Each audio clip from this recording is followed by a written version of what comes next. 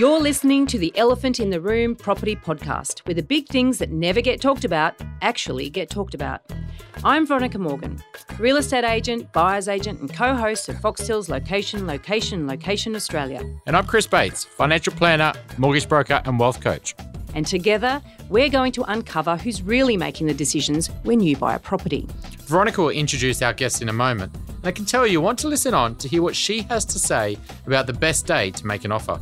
I think it's really important to, when you're going to make an offer, to be careful and mindful of when you're going to do it. You don't want to do it on a Friday afternoon when the agent is then going to use your offer to tell everybody else at the Saturday's open house inspection, this is where we're up to at the moment, as much as they may say they've got all good faith to keep that confidential. Please stick around for this week's Elephant Rider Bootcamp, and we have a cracking Dumbbell of the Week coming up.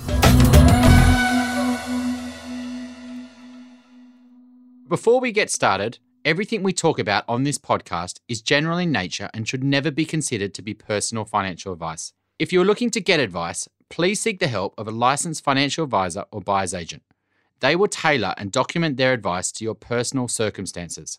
Now let's get cracking. This week, we're picking the brains of Georgi Bates, Director and Sales Agent at Cunningham's Manly in Sydney's Northern Beaches. Georgie started in real estate around the time I did, back around 2000. And the difference being that after a short stint in the inner west, where I stayed, Georgie headed off to God's country. Now, she's an enthusiastic property investor herself with first-hand experience designing and building her own family home in Manly, and she's always keen to share her experience in order to advise clients. And something that attracted my attention is that she embraces innovation and sells approximately 30% of her properties via Facebook. So we'll certainly want to know more about why that works. Welcome, Georgie. And thanks so much for having me, Veronica. Great to be here. Thanks, Georgie. And by the way, great surname. Bates. Yes, very strong Now surname. you guys. Yes. So, Georgie, we're just going to talk a bit about Facebook here. I know that you use a lot of property marketing and use a lot of social media. Can you talk to us a little bit about your story there and how you're doing things differently to a lot of other real estate agents? Something I felt very passionate about and saw a big need for it, particularly a few years ago when we were working in such a hot, market for buyers and wanting to get the heads up on properties before they came to market. So constantly my phone was always ringing, can you please call me when something comes up? And I want to be able to be that agent that gets back to people and alerts them. So I found it as an avenue for me, having a Facebook page, being able to like I call it a teaser post, give the buyers the heads up that a property is coming to market. Mm-hmm. So rather than promising everybody that I would call them, I assured them I couldn't possibly service the amount of, thousands of people out there that were looking at the time, but to say the best way for you to keep an eye on the market is follow my Facebook page. So as soon as I listed a property for sale, I'd be able to put a little inkling, some details about what that property was. Might just be two-liner of how many bedrooms, bathrooms, the suburb that it's in, and a price bracket point. And then it'd be stay tuned. So enough as a teaser post to give them the heads up. Then they would then send me a message going, bang, when can I get through this one? And they loved it. It's interesting you say there about this. One of the big benefits was scale, how you could reach a lot of people and keep them up to date. Is that one of your biggest challenges when you're a real estate agent? No, you've got lots of buyers for hot property. Just put a little inquiry on realestate.com.au. And how do you actually sort through what's actually a real buyer or not? Yeah, good question. Well, on Facebook, obviously, these are people that are genuinely interested in the property market and are looking. So they're often sending me messages behind the scenes saying, this is my criteria, this is what I'm after, which is also a big help for me because then when I get a listing, I can go back through those messages and identify who these people are. Plus, it helps because their photos are often there on Facebook too. That's actually is quite interesting because it certainly is a complaint that I hear a lot from buyers is that, sales agents, they say they'll contact me and they never do, And I keep saying to them, well, at the end of the day, particularly in a hot market, they're dealing with hundreds and hundreds of inquiry. It's actually physically impossible to manage that themselves. Well, that's where a great team comes into place as well. Yeah, absolutely. So but you're using social media and technology and new marketing platforms to actually not only serve a marketing purpose, but actually a business efficiency purpose as well, which is quite smart, really. Yeah, and it's a lot more personal. It really is because you can. I'm laughing, but it's weird, isn't it? I mean, in a way, it's not personal because it's media, but yeah, like you're saying, it's personal and because they've subscribed to your page. Is that what you mean? And there's personal engagement? that you're, again, being able to see their photos. You can actually go and look them up on Facebook and get to understand a little bit more about them as well. And then, look, we're all known for it. It's not uncommon to put the kids to bed and then at night time you're getting onto Facebook. It's often then when you're stopped, you're relaxed, you're not caught up in the go throughout the day, where you can send a little bit more of a message back saying, hey, actually, I do have something coming up. Yeah, I'll make contact or let's talk during the week or, I don't know, I just find it a lot more. And they really appreciate that contact rather than just an automatic reply email online. The generic to sort of say, response. Yeah. So do you find that changes the whole relationship with buyers? Yep, completely. The amount of buyers that I get calling me for advice through other agents' open house inspections, which then I'd go and refer a good buyer's agent as yourself. Well, thank you. But no, it is. It really is. There's a really big relationship built on trust because I've often given them the advice of, okay, this one's coming up, but you are going to have to act quickly on this. This is my recommendations. This is what I suggest you do if you're going to want to try and take it off the market. If they haven't done that for one reason or another, once the result has come through, they've known that, bang, that's exactly what Georgie said. And if anything, it may have gone for a bit more. So next time around, you're building that, you're constantly building that trust. And that the more they see you out there in the marketplace, obviously that's another relationship builder because you're seeing them all the time at open house inspections. Yeah. So are you posting just on property or are you posting personal stuff about yourself as well? No. Gosh, no. No. So I've got my own personal for family and friends, but this is purely a business Facebook page. Yeah. And it is interesting because we haven't had this discussion yet with anybody else about that different level of engagement. So it goes from being, in a platform such as Facebook to being a much more individual, as you're saying, you message them directly and they ask you specifically for advice about other listings. And where do you draw the line or how do you give advice? Tell me. So if someone asks you about another listing that another agent has, what process do you go through in terms of helping them? Look, it'll really depend on what my knowledge is of that property. So I've been selling around my core area, around Manly, Fairlight for 17 years now. So I do know, particularly in Fairlight, I've been through nearly probably 3/4 of the homes there. I've sold some of them 3 or 4 times. So, yes, I can confidently, when a competitor puts a property on the market there, I've usually been through the home or will know it. Mm-hmm. So I can offer that advice. Sometimes they're asking for advice of properties that I wouldn't be as confident. And again, depending on time, I'll ask other team members within Cunningham's if anyone else knows about this property or can give any guidance. So is this sort of advice they're asking about price? Yeah, price, thoughts on the actual, what to look out for. Sometimes, buyers are so emotional and are all guns blazing to buy something and they sometimes just need that second, okay, hang on, before we go into this is a big commitment. It's a big sum of money they're about to put down on the table. They're nervous. It's not something they do every day. So just having that second ear to go, okay, is there anything we've missed here? And it's not, I don't want to put them off. I still want to give them confidence, but I will, if I don't feel, I try and get them to look at going, okay, this is a hot market now, but how is this property going to perform when the market changes? And when we're in a challenging market and it's facing south or it's dark or it doesn't have parking or a balcony. So I think it's very easy in a hot market to get caught up and not see any faults with the property, but when the tables turn, so I just remind them from that, I guess, that skill set of the different work environments voice that of reason you're trying to. And I to think that's a really amazing little tip there for buyers actually, because I talk about something very similar. Is it doesn't really matter how a property performs in a boom market, but what happens when things go the other way? Who's going to want to buy it?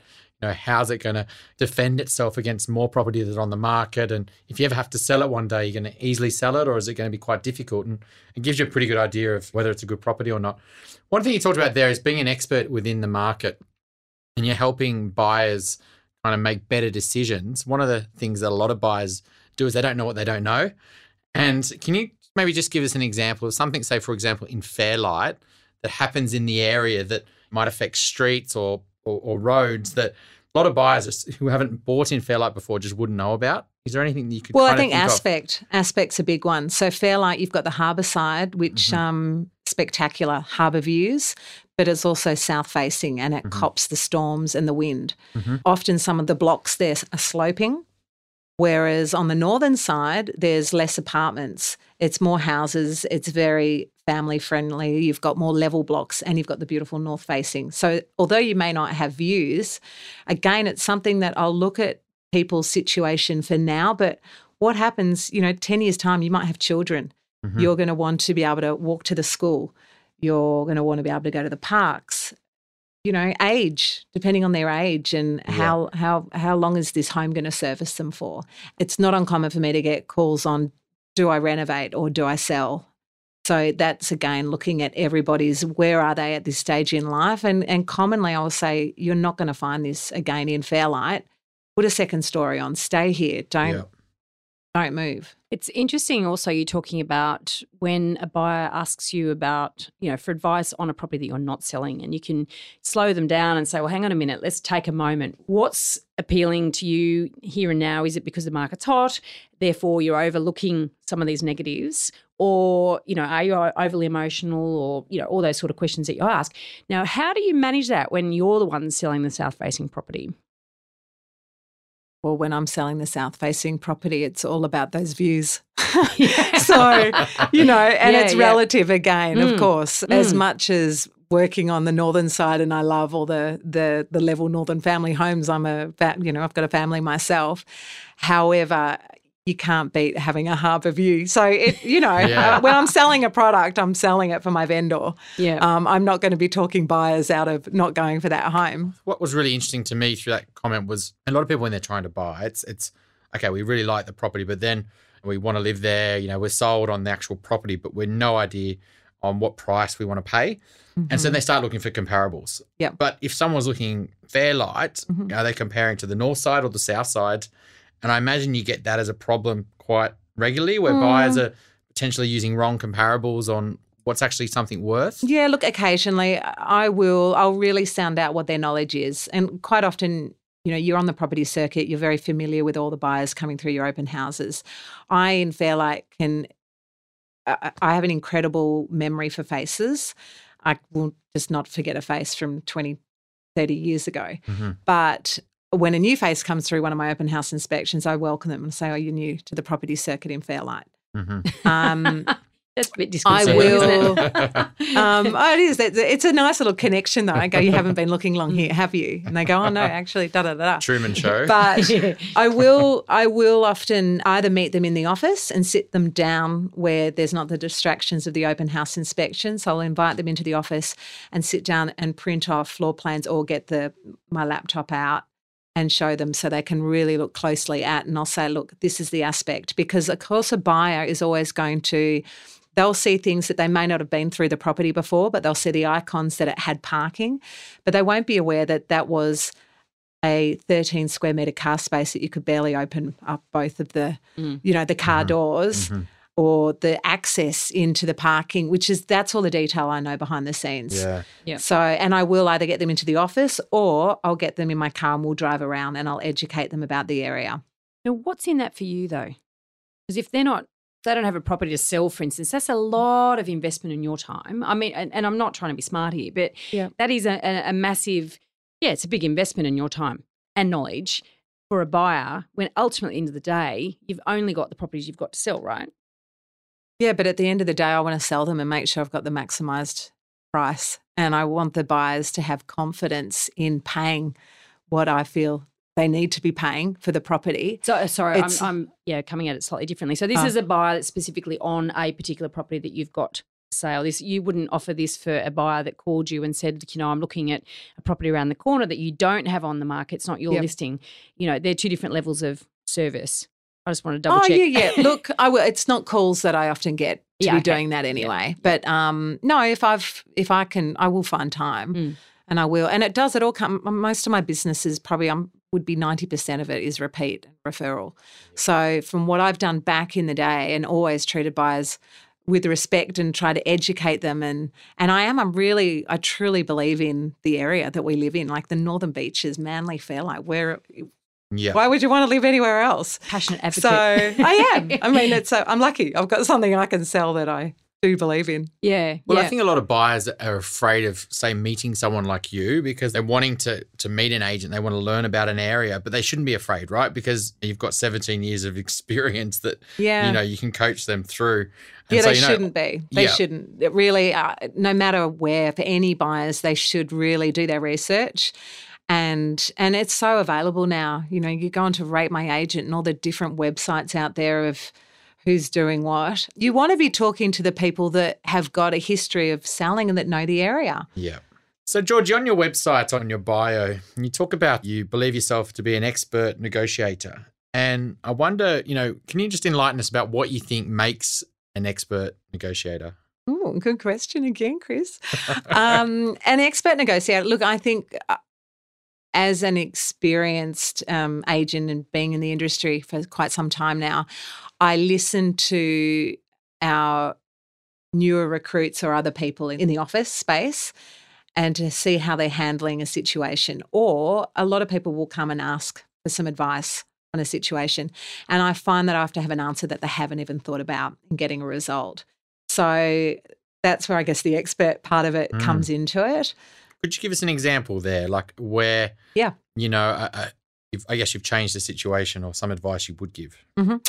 Okay, so there was a situation recently where one of my colleagues was working on it with me, and so we're both dealing with buyers, and we had a buyer that was basically, we had one buyer that came in with a contract at 2.75. The vendor was prepared to sell at 2.7. This buyer came in, contract in the hand, these are my terms, these are my conditions, exchange today. And then we had another buyer who was known to me. So I've known these people, again, being in Fairlight. I've given them advice on their home. They've been talking about putting a second story on, or do we stay, do we stay, do we go? Anyway, they ended up being interested in this property as well. They weren't ready to do it that moment, that day. It was a big call, but for them, if they were to go to 2.8 million, so we're talking quite a substantial amount of money more, I would talk to, and there was no guarantee because I had vendors that were in another country. Mm-hmm. So there was a lot of trust and a little bit of risk here, but I suggested us exchanging on a cooling off. So we did. We exchanged on a cool off that day. With the 2.75? No, with 2.8 million. Okay. So again, it was another $50,000 more. My colleague that was working on it was ready to do it, the deal with the 2.75. She came back to me and say, this party can't do it. They can't exchange, or they're not ready. They're not in a position. So once I, digged a little bit deeper to go, well, hey, why don't we look at it this thing from you? They've got to pay a premium to achieve that. But that's sort of an example, I guess. No, it is. It's a really good example. So the person paying 2.8 had the risk of, if in the next 5 business days, if they decided that they didn't want the property, all they would lose is like 0.25. So in this scenario, it's like $7,000. Correct. So you had good enough. With the numbers there, Chris. Yes, it's always my thing. I guess. So you've given that they're interested, but they're not actually sold on the property yet. They need a bit of time to think it through. No, they want the property. They don't have their finance in place. Okay, so interesting. They've got a property to sell. So they've got the headspace of being told this one day we've got an offer on a signed contract that the vendor's prepared to sell. Mm-hmm. Oh, we really want to buy it, but we can't do it today. We've got to work out, can you come back, tell us what our property's worth, et cetera, et cetera. And I already had a very good idea of what their property value was. So again, I had confidence. I said, what are you basing it on? What is the minimum that you are buying this property? I wanted to make sure that they weren't basing it on an unrealistic number, because I wouldn't have given my vendors advice to go with that. If everything didn't align, I would have, preferred to have gone with the bird in the hand that was still at a level that the vendors were happy with. So it's about... But it's really understanding the situation and... Yeah, and experienced judgment and asking the right questions to assess the risk. That's what you're talking about, isn't it? Just while we're there, do you think that the buyer was acting a bit emotionally because there was another offer on the table and they felt like they were going to miss out? Do you think 2.8 was a fair price, or do you think that they, at that stage, felt, we're going to lose this, so we better make an offer without our finance approved? Oh, they've been looking on and off for a long time. There was a lot of emotive marketing with that property as well, and I think the situation, their daughter goes to the school, which is at the end of the street. Yeah. And just literally walk out the door. So there are a lot of things there. It would have helped of knowing, like, you've got to make a decision, because there's the sort of people that can take a long time to make decisions. So it had to, there was a bit more pressure. Mm-hmm. But I didn't want to, I'm very conscious of also putting pressure on people that then they can go, oh, and that's why I don't usually negotiate on a weekend, because I find you can negotiate, then they've slept on it and it's Sunday and next thing it's Monday morning and they go, oh, actually, we think we've gone a bit too hard and fast on this. So for them, having looked for such a long amount of time, this property really suited them to the ground. It was they wanted to buy it. Yep. Interesting, because one of the things I've been watching in the market at the moment, and we all know it's slowed down. We're recording this in May 2008, and I would say the peak of the market really was a year ago now, really much. And so at the moment, some auctions are competitive, some properties get competitive and others don't. Part of it is the property itself. Properties that are facing south or dark or pokey or whatever are going to struggle now. In other times, it could be that agents misjudged the price and actually quoted a little bit high. Yeah, absolutely. And it does happen. A lot of people just always think that agents underquote as a matter of course, and so they add 10% to everything, and it doesn't actually work that way. But one of the things that I've been looking at and I've realised is that buyers are more at risk of overpaying in a market like this, effectively in a buyer's market, than they are in a seller's market. So in a seller's market, there's competition to push prices up and fear of missing out kicks in. And there's a very real fear of missing out because other buyers will buy the property. At the moment, in a flatter market, if somebody's still very emotional about a property, they'll experience fear of missing out, even though they probably don't have a fear of missing out. Do you get my drift? Do you think that happens more often, that sometimes buyers still act at times, and I see agents manufacturing pre-auction offers because they're aware of this. They're aware of the buyers they're shadow boxing effectively with other buyers that aren't really existing. But if they actually get to auction, they're going to realise they're the only buyer there. Yeah, I think, again, this market, particularly the unit market, for example, has come off, and it's everyone knows it. The buyers that come through, and even if there is, and this is, again, the agent picking up and knowing, do you have an emotional buyer there? Often you'll see a couple that walk through and the wife or someone will go, oh, I love it, or, they're there for a bit longer and they're starting to really look at space and measuring up and so forth. So you've kind of got a bit of a hook there and know that you've got a buyer. Are they overpaying? I don't think a lot of these buyers are coming in this market at the moment with offers straight away. They're happy to hold out and wait, or what we're finding is they're happy to go to auction and see the transparency and then see what are they prepared to pay in the current market, depending on the competition of what they're bidding against. Interesting that you talk about those emotional signs, though, because certainly buyers often try to keep their cards close to the chest. They think it's being smart by not letting the agent know when they're really seriously interested in a property. And obviously there's ways of letting the agent know without that emotional demonstration, you know what I mean? So are you saying that a bit of it's non-verbal or unconscious even, that these buyers don't even realise that they're giving away these signals? Oh, there's always a lot of unconscious. Yeah, for sure. I think there's little telltales in the dialogue, and again, this is what our job, this is our profession, this is what we've got to be able to pick up on. You've been around a long time. Like you said, you're experienced and expert at doing this. And yet, we see a lot of agents, the experienced agents, they've got a whole team of minions around them that are at the open houses. I mean, I guess how many opportunities are missed by some of those less experienced agents being at the open houses? I mean, it really comes down to who's there, doesn't it? In terms of reading that. Yeah, it does. And it's something, like, I'm big with training my team about it as well, as much as possible, any signs to look out for in the dialogue.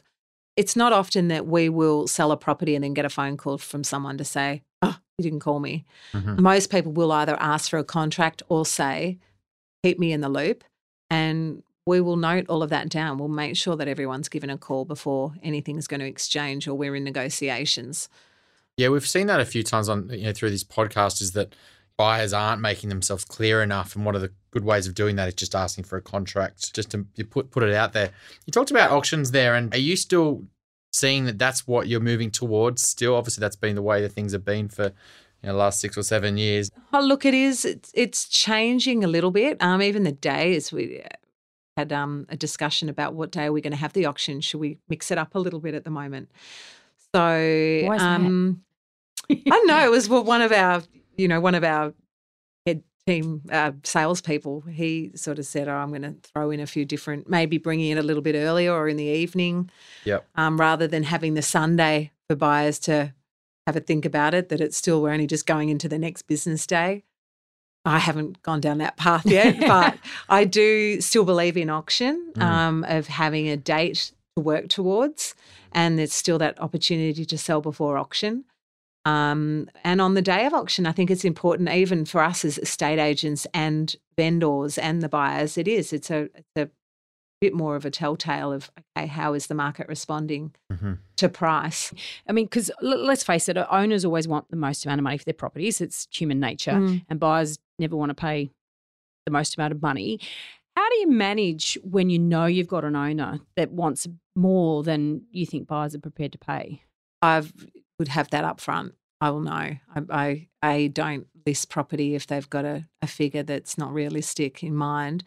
If there's something where I've got it wrong and we all get it wrong, the pricing, I will be the first to put my hand up and sit down and say, okay, this is what's happening at the moment. Or, I mean, so often other properties will come on the market that's become in competition. So when you were first signing that property up, then all of a sudden you've got competitors that are underquoting grossly in this market as well. So it's managing that. And it's also, I guess, I know my competitors. I know what their tact and skill is quite often, whether they are going to underquote or whether something's overpriced. But it'll be sitting down and talking it through. So I do a lot of face-to-face meetings with my clients. I think it's quite funny you said about new properties coming on the market, because a lot of sellers think they want to sell on a certain date because that's going to be the best date to sell. And so they try to time it on this, big weekend or et cetera. But sometimes you're at the risk of selling it when there's a lot of other people trying to sell, right? Yeah, it's funny. I just look, even last month, what did we have? It was the end of the school holidays. There was the Anzac public holiday. I worked right through it, and I just thought, you know what? We've just got to keep going here. There's no reason to stop for any particular reason. I wouldn't necessarily start a campaign on the school holidays. And if I did, it might be a 5-week auction campaign rather than a 4-week auction campaign. So there's strategy, but at the end of the day, I think auction, rather than having it on a fixed price, and particularly in a market where prices are changing, you could have a fixed price, but is it under? Is it over? Whereas auction, there's a guide there. There's that 10% range. And I feel that if there's something with a date and an auction, more buyers are going to go to that open house inspection because there's a time frame that's been, rather than going to an open house that, okay, well, that's on for that price. We could go and see that one next week or on Wednesday. So it brings that sort of sense of scarcity and the urgency into it. I just want to rewind a little bit. You said that you train your team in the arts, if you like, of identifying behavioural character or giveaways, I guess, that buyers, or signs that buyers give that they're interested in. Can you tell us a bit more about that? Yes, okay. So I'll give you an auction, for example. Auction by behaviour.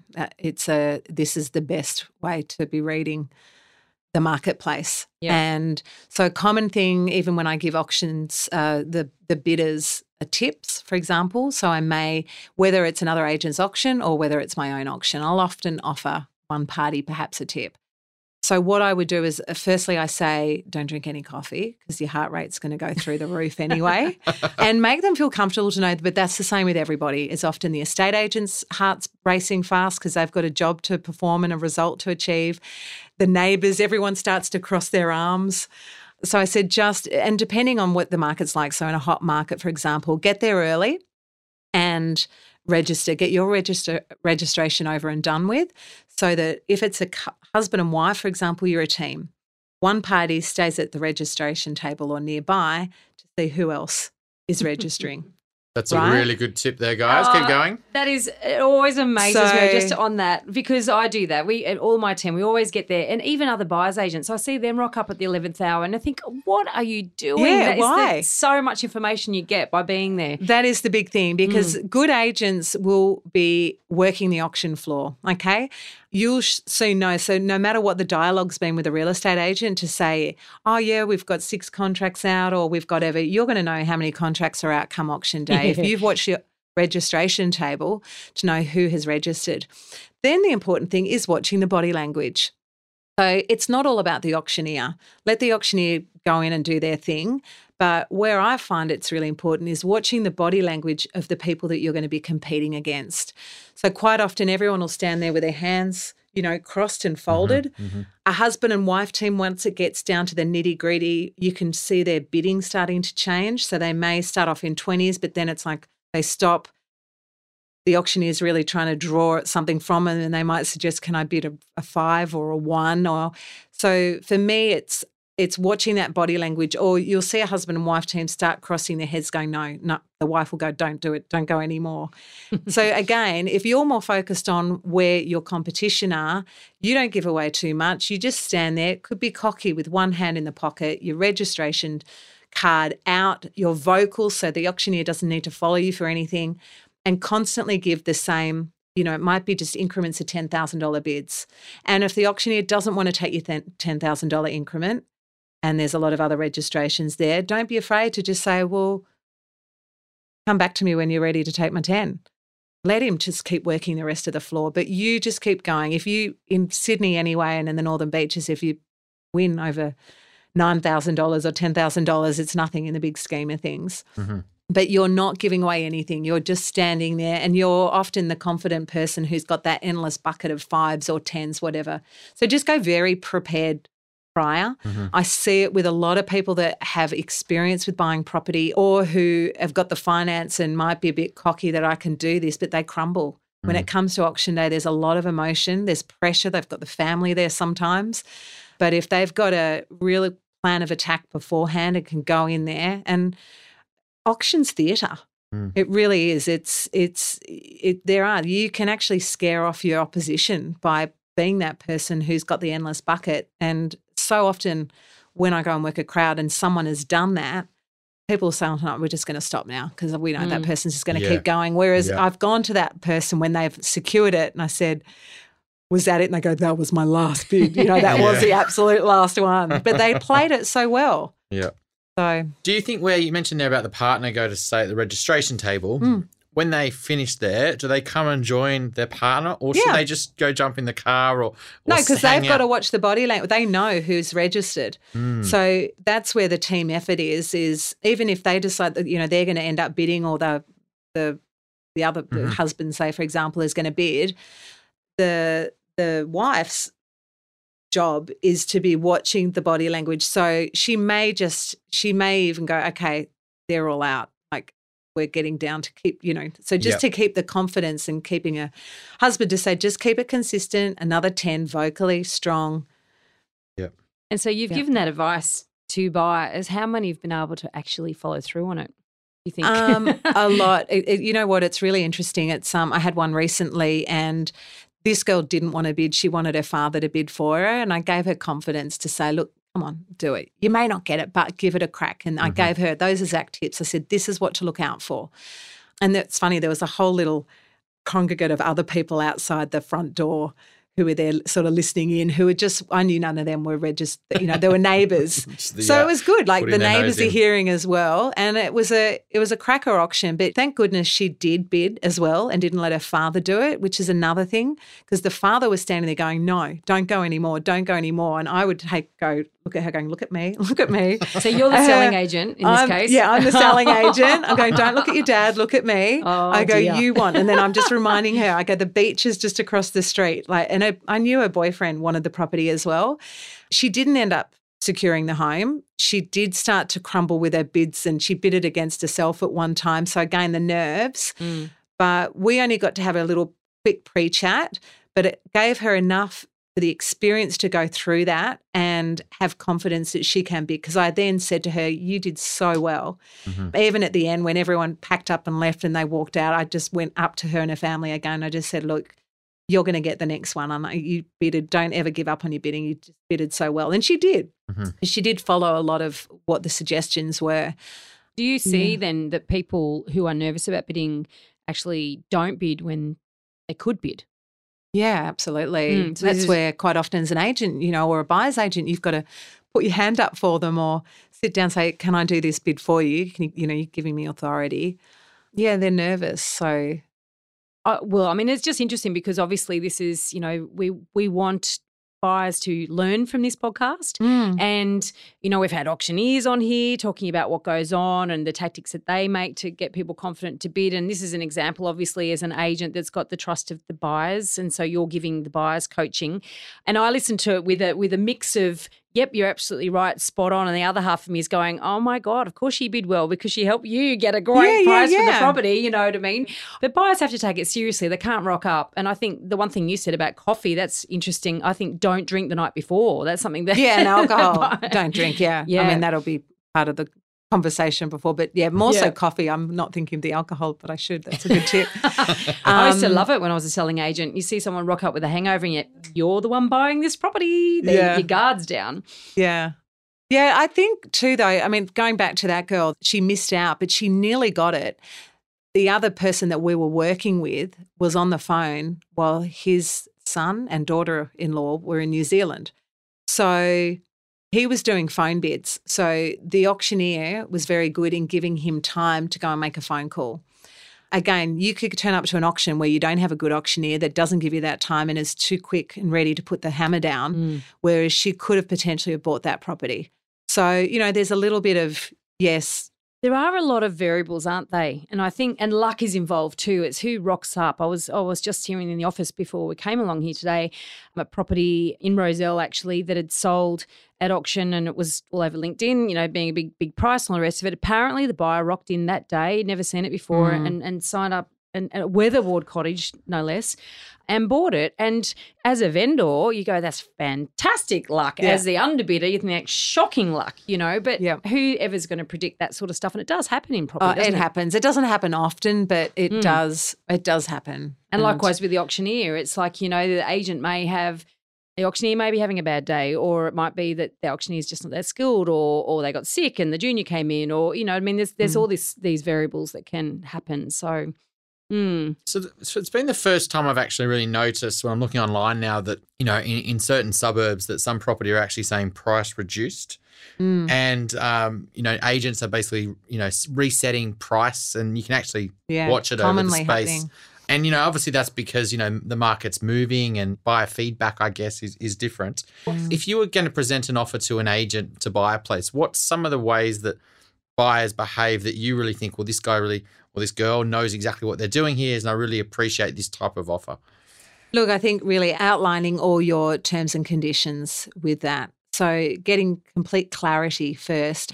I think it's important for buyers to sound out, what does the vendor want? What is the vendor situation? Why are they selling? Do they need to sell? Do they want a longer settlement? Because again, that's a negotiation tool. They may have already bought and want to sell something, want to sell pretty quickly. Mm-hmm. So if you're in the strong position as the buyer to go, well, yeah, I can offer long or short because I'm renting, again, that just puts you one hurdle in front. So put your terms, your conditions, and also if there is a closure time, I think it's really important to, when you're going to make an offer, to be careful and mindful of when you're going to do it. You don't want to do it on a Friday afternoon when the agent is then going to use your offer to tell everybody else at the Saturday's open house inspection, this is where we're up to at the moment, as much as they may say they've got all good faith to keep that confidential. Yep. So it what is would timely. Be a good day to make the offer then? If Friday afternoon's not, would Friday morning, would Thursday? Well, I think, again, sounding out what the vendor situation is. The vendor going to be in a position to sign a contract on Friday? Are they prepared to do something on Friday? And at what price level are they prepared to sell at? What are we talking, or do they want to have Saturday's open house inspection to get a little bit more feedback from the marketplace before they take an offer on a Friday? So don't give away anything. You get clarity of exactly what is your vendor situation, because quite often an agent will negotiate and try and get offers from you, and then you might be expecting that we can exchange it that day, or you haven't sought clarity of the situation. And then the vendor's actually on a plane in Brisbane, got to fly back, and he's not coming back until Monday. Or one little buyer tip there, making an offer is, are they actually can they actually exchange that day? Have they actually got the ability to sign the contract? Yeah. They might be flying, they might not be around. Before you even make the offer, probably a good idea to ask that question, because if you go in there with nice and hard at 9 o'clock and, you've got till 5 o'clock to take this offer and here's my 66W. And then they can't sign. They're flying above Abu Dhabi on their way to Paris, Yeah. Yeah. It's not uncommon. So commonly, people, we usually, again, we've got clients that are going away, so we've got them pre-signed contracts before they go, and a couple at that stage in case anything changes. But it's not uncommon where people find out that the vendors aren't even around to sign a contract anyway. And boom, open house has to happen. New person looks at the property. This is what we've got at the moment. You're going to have to be stronger than that. You've got to move quickly. So, yeah. That's excellent tips. Certainly now you're giving away some of the gold that buyer's agents or a good buyer's agent will use. We talk about logistics. Make sure you got the logistics sorted out, because if you can't physically exchange, then there's absolutely no point, especially going in with a deadline. Everyone talks about going in with a deadline. It's said that's fine, but make sure that deadline is possible. And solicitors, one of the big things is a Friday. So many solicitors knock off and head away for the weekend or play golf or still at lunch and aren't prepared to sign a 66W or can't be contacted for, everyone is so renowned for leaving all their questions to the last minute. So really, you've got to be prepared. And a 66W is a certificate that a solicitor or conveyancer will sign that allows the buyer to waive the cooling off period. And they'll be different in terms of their requirements before they're prepared to sign it as well. Some solicitors will insist on sitting down with the client and going through the contract. Others are happy to actually give a written... scanned copy. Yeah, or a written advice, or others are happy to give verbal advice and then they'll issue a 66W. So, those requirements can vary from one practitioner to another. So, and that's something I'll pre-frame with a buyer as well, because sometimes, the vendor does want to see how the Saturday open house inspection goes. And I could always advise my vendor to say, you know what, I think you should take this. But at the end of the day, we're representing them and I respect whatever their decision is. And sometimes they don't make the right decisions, but we can only guide them as best as possible. So I will prepare the buyer to say, look, keep your offer close to your chest, because tomorrow we're going to have an open house inspection no matter what you do today. But why don't you get your solicitor to provide you with a 66W certificate, because on Saturday I will try and meet with my vendors to get this across the line for you as well. And you can be sure that if I've got other people that are interested, they're not going to be ready and in a position with a 66W certificate on a Saturday. So that's just another little tip on the side for buyers being prepared. Maybe you're not just better waiting for Friday. Be there at the end of the open house inspection, or ask the agent, when are you going to be available? What time does your day finish? And I find that with the first time they're going to buy a 66W is, potentially something they've never heard of before. And, I'll get a call and saying, well, they want to go unconditional. I've got to sign this 66W. And for them to get their head around whether they should do it or not, it's actually sometimes a really big deal, because from a finance point of view, because the finance is never really formally approved until the valuation's done. And so then we've got to talk through, well, how does that actually work, whether it's a risk or not that they're willing to take. And I think over the last 6 years, pretty much every property I imagine that's a decent property in Sydney that's selling pre-auction has probably sold with a 66W. So has it always been like that in agent land, that 66Ws for good properties is kind of the thing that's always happened? Or agent land. Look, it is when you exchange a property, you don't really want to be doing it with a cooling off. People have made a decision. They should have their finance in place and be in a position to do it. Well, we are wind it back a little bit. You've got to remember that you're in an auction-oriented area, and so the idea is to effectively buy under auction conditions. So it's like simulating auction conditions, isn't it? Correct. So because you're not going to take your property off the market and give it to a buyer with a 5-day cooling off period, and that just stuffs your auction campaign. Yep. But in other areas of Sydney and other areas of Australia that aren't so auction, actually it's only New South Wales that a 66W applies in anyway. But so I just want to step in there, because obviously in your area it's a very, very common thing. It's common, but we're also finding now with it not being a hot market, it's more a buyer's market than a vendor's market, and lending capacities have changed, that we are a lot more open to now going back to the cooling off periods and giving people that little bit more time that they need. So if it means securing and getting a deal negotiated that's both happy for the vendor and the buyer, but the buyer just needs a little bit more time, then So there's a tip we're a for bit more buyers. open to it. Yeah, so they can be prepared to sign and offer a cooling off period, and it may be favourably looked upon for a change. Yeah, well, not necessarily favourably, but they may still have they could secure it anyway. Yeah. And it's if you can, it's not a bad option, because if you are only losing 0.25% of the purchase price, and just to step in again for listeners, that is the penalty. So if you exchange contracts in New South Wales, if you exchange contracts with a 5-day cooling off period and you back out within those 5 days, then you do have to pay a penalty, which is 0.025% of the price that you've offered. You can ask for an extension though. Yes. So if you do get to the end of 5 days and you're still, like for the one that I exchanged, and it was Anzac Day, so they weren't quite ready on the Tuesday. It was a public holiday on the Wednesday, and then they had until 5 p.m. on the Thursday. So there was an extension of 1 or 2 days. I'm actually doing that right now. Clients come to me a little bit too late getting the documents ready, and the bank's processing times are a little bit blown out, and then they've got a few complications with things. And I know that it's not a straightforward assessment for the bank, but, they've got a property. And so what we negotiated was a 10-day cooling off, because I know that 10 days, much more realistic for these guys. And then also what I did is the first thing is to get the agent on board with me, the broker, to basically say, look, I'm here, I'm your friend, I'm here to help the buyer here.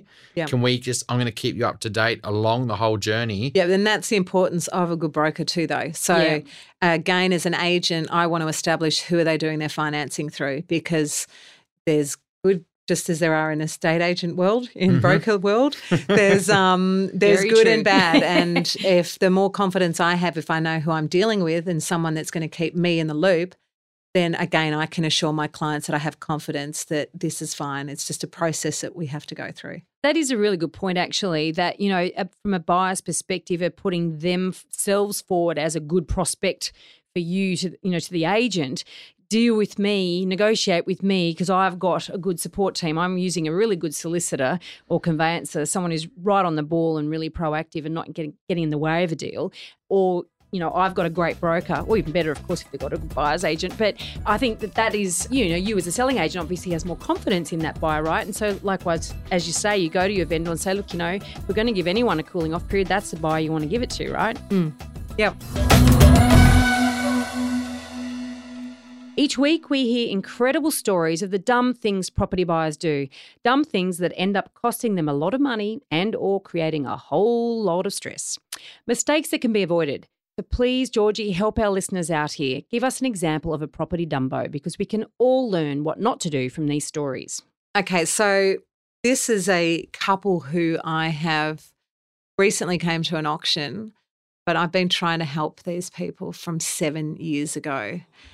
And I cannot believe, I think there must be, someone's obviously rattled their feathers. They missed out on opportunities back then because they thought the market was going to slow down or crash, and it literally doubled in the last 6 years in the Manly area. And they've never bought? And they didn't buy.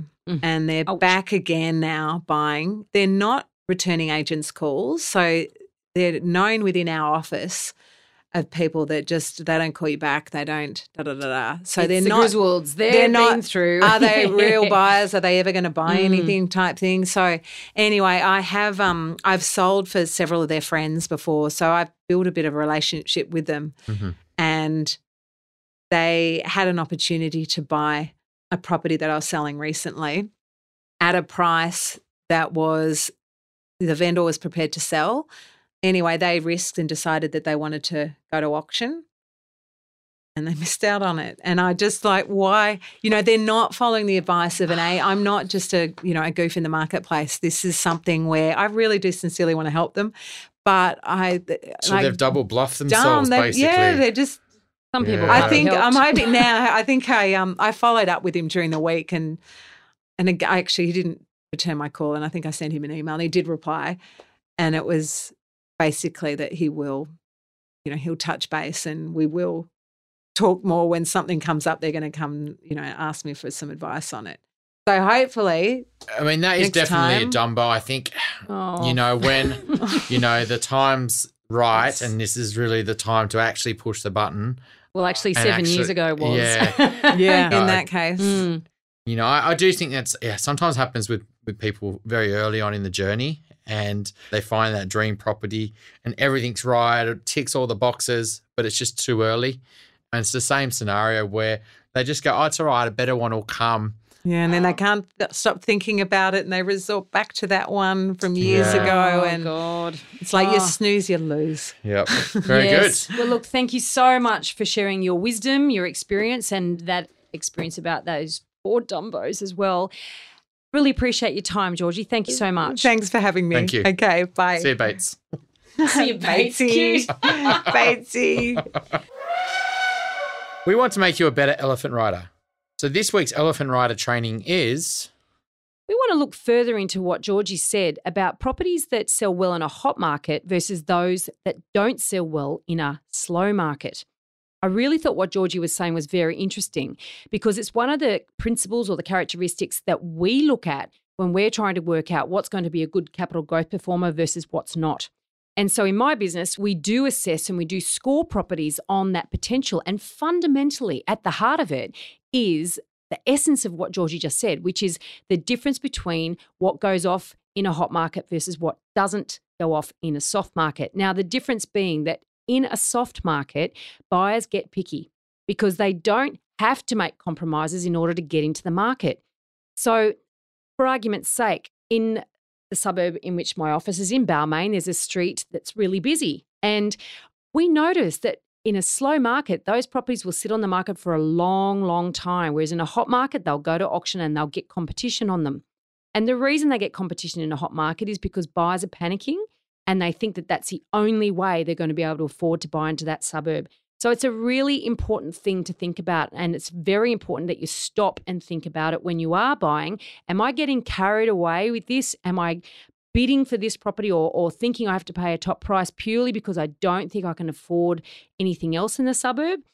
Or is this really a quality property? Will it sell well in all market conditions? It's a very important question to ask. And I also thought it was really important to note that Georgie said that that's the advice she'll give buyers that are buying other people's listings, but she doesn't give that advice to buyers buying her listings because at the end of the day, her job is to overcome those objections and to focus on the positives. So just be very mindful of that. So this week's Elephant Rider Bootcamp is understanding those characteristics that will make a property more difficult to sell when the market slows down. So Veronica, what have we got to add to our elephant memory bank this week? Well, since we've been talking so much about auctions during this episode, I'm going to pop my ebook in there, which is How to Master Auctions and Buy Like a Pro. It will outline not only some of those tips that Georgie gave, but also the lead up to that in how to set your limit and work out what a property is worth. I think very, very important that all people bidding at auction do that. So check our website, theelephantintheroom.com.au, look at the show notes for this episode and we'll include the link. Please join us next week with Kieran Schwagerhofer from Made Comfy. I hope I said that right, Kieran. It was a really interesting conversation around Airbnb, what's working, what's not, how the state government's changing the rules, and how one company could help you actually manage Airbnb successfully. The Elephant in the Room property podcast is recorded at the Sydney Sound Brewery. This week's podcast was recorded by John Resk, editorial by Gordy Fletcher. Until next week, don't be a Dumbo.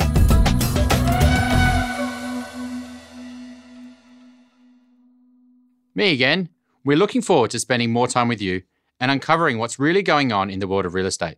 Please subscribe. Be sure to send us a message, leave an iTunes review, and tell your friends. Now remember, everything we talked about on this podcast is general in nature and should never be considered to be personal financial advice. If you're looking to get advice, please seek the help of a licensed financial advisor or buyer's agent who will tailor and document their advice to your personal circumstances with a statement of advice.